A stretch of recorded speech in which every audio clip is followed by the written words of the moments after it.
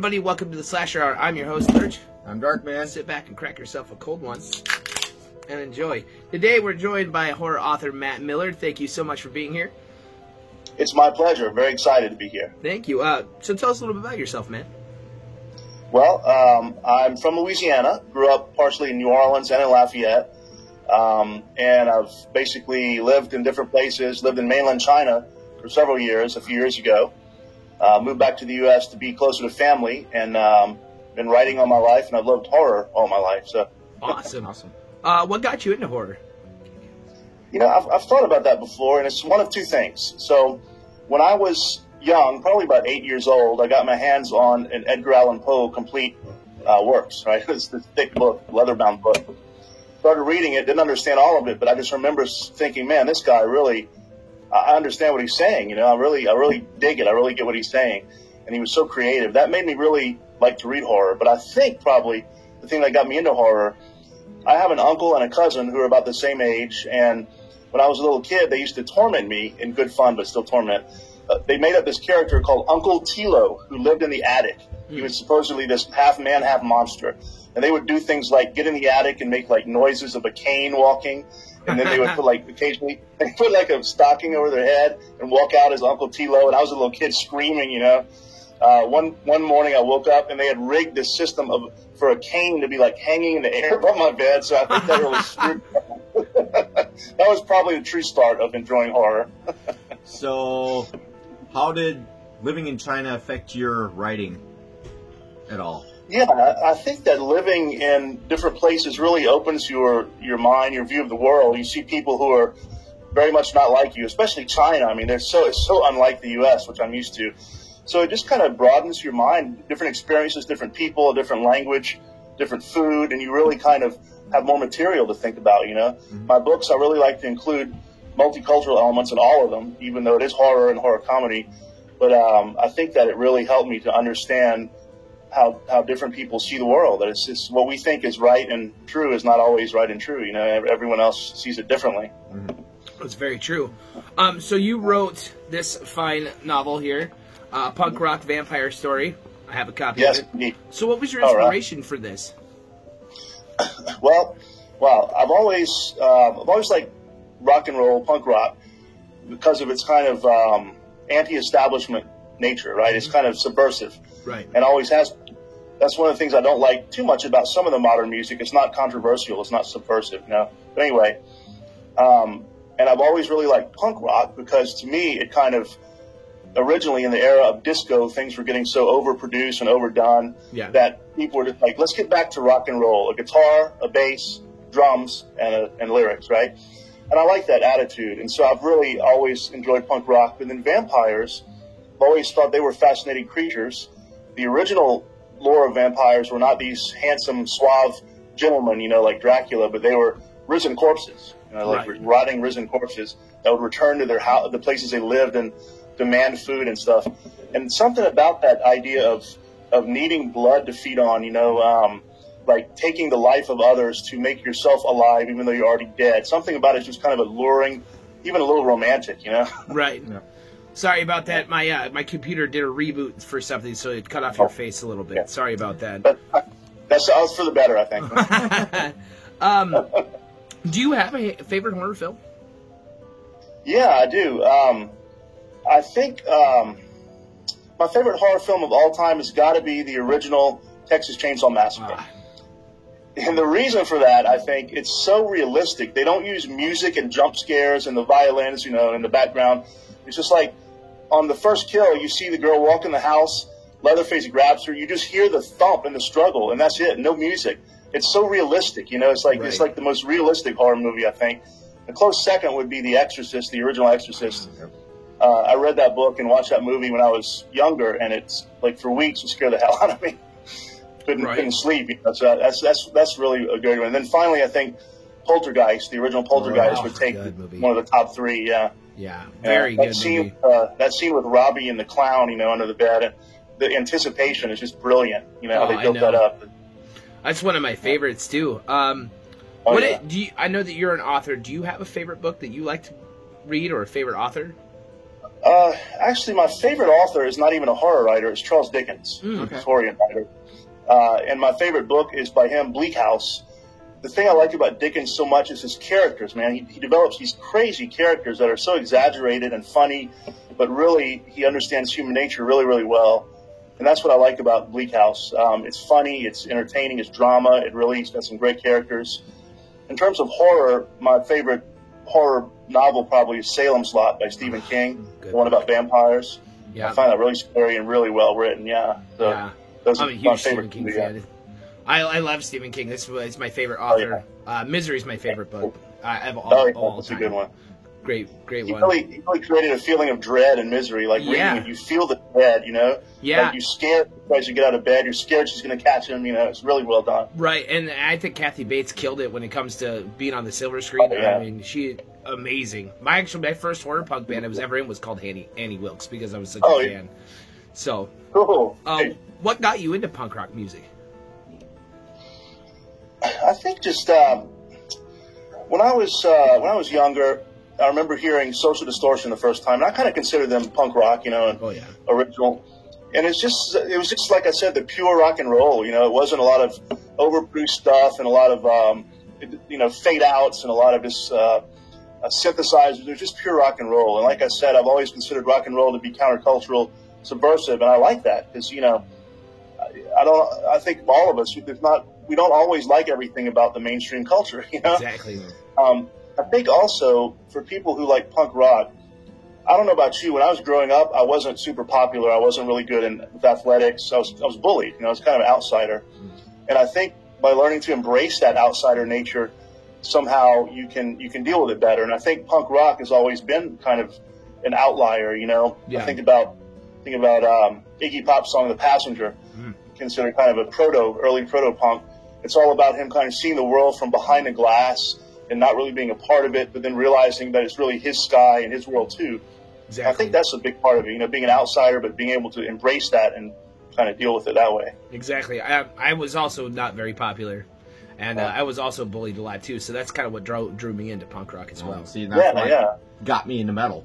So True. Yeah, absolutely. Well, like suicidal tendencies and stuff like that. So you know. Have you ever seen Social Distortion live? I have. I saw them in Baton Rouge a long time. I don't even forget the year, but they were fantastic. They were. I saw them in Milwaukee. I missed them like five years in a row. I kept missing them. Moved out to Wisconsin. First year I was here, I went and saw them. Yeah. Absolutely breathtaking show. I mean, they put on a hell of a show. It's fucking one of the best shows I've ever seen. Yeah. Same. I think Mike Ness is just such a cool guy. You know, he's just like everything about him embodies rock and roll. You know, that's what he is. Exactly. And his son, Julian Ness, he's also in a band too. I've actually never heard any of his music though. I haven't either. I'd like to. Yeah. Yeah, I'd like to check him out too. He looks just like his dad. I know. So I asked this to everybody that's on the show, but if you're stuck on a deserted island, you can only take one band and one of their albums. Who are you taking? Wow, that's a really tough one. That's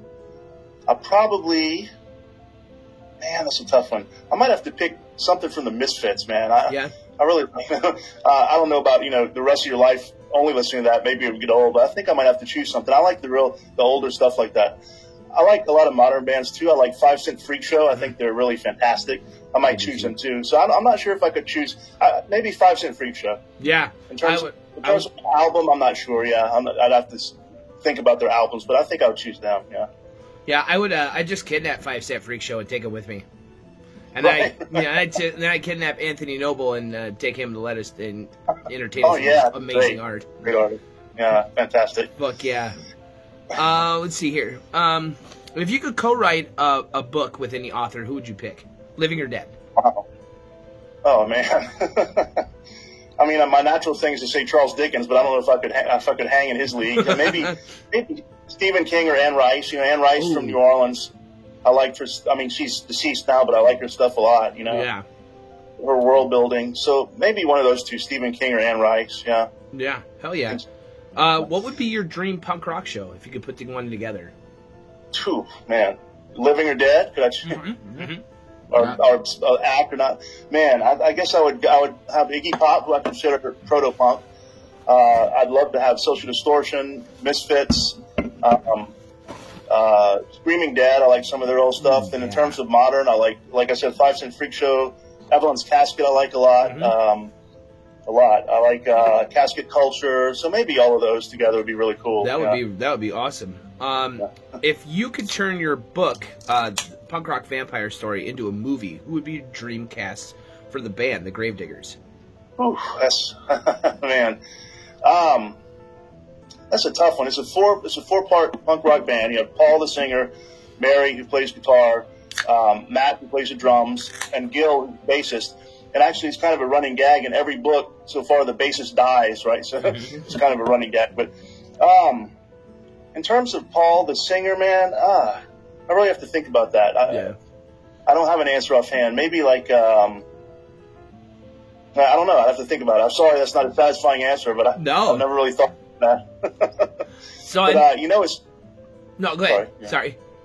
I was just going to say, when I write my books, I send out copies to musicians, so forth, and some big name celebrities. Oh, really? And actually, Dr. Chud, the Misfits drummer, I sent him one. He found me on Facebook and thanked me. Super nice guy. Sweet. But he and I were kind of talking about how it might make a good movie, but I have so many characters and locations, it would be really expensive to make. But I was so thrilled that he was a really nice guy and really gave me some really good advice. I did want to mention him. Shout out to him. Yeah. Hell yeah, big shout out to him. I mean, they made Lord of the Rings and Star Wars. Why can't they make your movie? Right. Yeah. True. Yeah. That's true. So I understand you have a YouTube channel as well. Tell us a little bit about that. Yeah. Yeah. Thank you. It's called Fangs and Folklore. It's a YouTube channel, and I also put the audio version, audio only, on Podbean and Apple Podcasts and so forth. So basically, it explores all things horror, everything from folklore to serial killers to the real life accounts of vampires, everything that you can imagine horror. And I like to go a little bit further and talk about why we have these legends, why we have these beliefs, like vampires, maybe they're real, but if not, or either way, really, what led to the vampire lore? Why do we have this for so many thousands of years? What is it about the vampire, just as an example, that appeals to human nature, and the werewolf, kind of the wild side of man versus civilized nature? I like to look at that kind of stuff and really think about it, so philosophize a little bit. Very cool. Do you have a favorite vampire movie? It's got to be The Lost Boys or Fright Night, one of those two. Probably The Lost Boys. My favorites as well. Do you have a favorite? Do you have a favorite werewolf movie at all? Dog Soldiers. Are you familiar with that one? Yeah, hell yeah, that's a great movie. They had great effects, man. The werewolves look really good, really, and they're not, they're not CGI. They're practical effects. Yeah, so I really thought they were fantastic. That is very cool. Yeah. So if you guys want to follow Matt on any of his social media accounts, well, that's another thing I was going to ask you. Where can people find you? Thank you. So on Facebook, I have a page, Matthew Miller Horror Writer, and on Instagram, it's Matthew Miller Author. My email is matthew.miller.writer@gmail.com. Always happy to answer email. Those are the main three that I use, those main three. And then I have the channel Fangs and Folklore. And then my books are on Amazon available. I have a new cover design that I like a little bit better. Oh, that's sweet. It's got redone. Kind of stands out a little bit more. That is sweet. And so they're available on Kindle, in paperback. And book 1 is available as an audiobook now, and book 2 will be in about a week. And then the volume 5 of the series should be coming out in a couple of weeks. So a lot of exciting stuff happening. Wow, that's amazing. So what is next for you? Well, this is a 6-part series. I've already written all 6. I'm just waiting for the editing. And the next book is a standalone book about Jack the Ripper, a novel, right? And then I'm starting a new series after that about this kid whose father is a cruise ship captain, and he travels around the world, and at every port of call, he runs into some kind of supernatural or monster or something, horror, and has to deal with it before they sail away. That's going to be the next series. That's amazing, man. I actually have your first copy of your first book. It's the only one I've read. I'm going to pick up the rest of them. I absolutely loved it. Thank you so much. Yes, thank you so much for being here. If you want to follow Matt on any of his social media's account and his YouTube page, they'll all be linked in the description box below. Thank you so much, Mr. Miller, for being here. Don't go away. We've got a few more questions, but for everybody else, if you're new to the channel, please like and subscribe. And until next time, I'm Lurch. I'm Darkman. And you've been slashed. Thank you, sir. Thank you very much.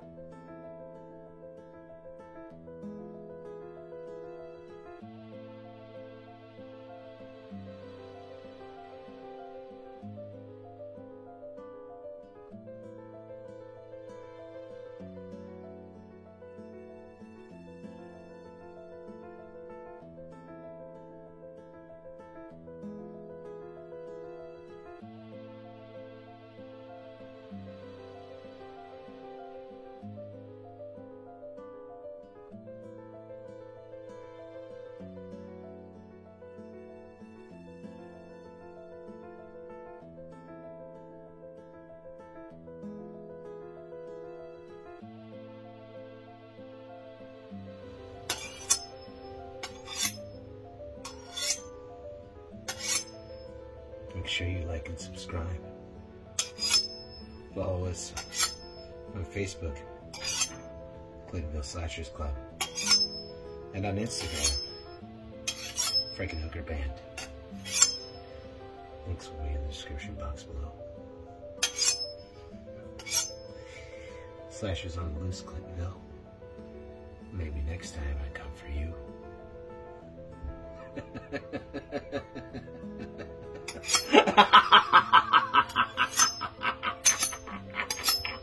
You're gonna die, bitch!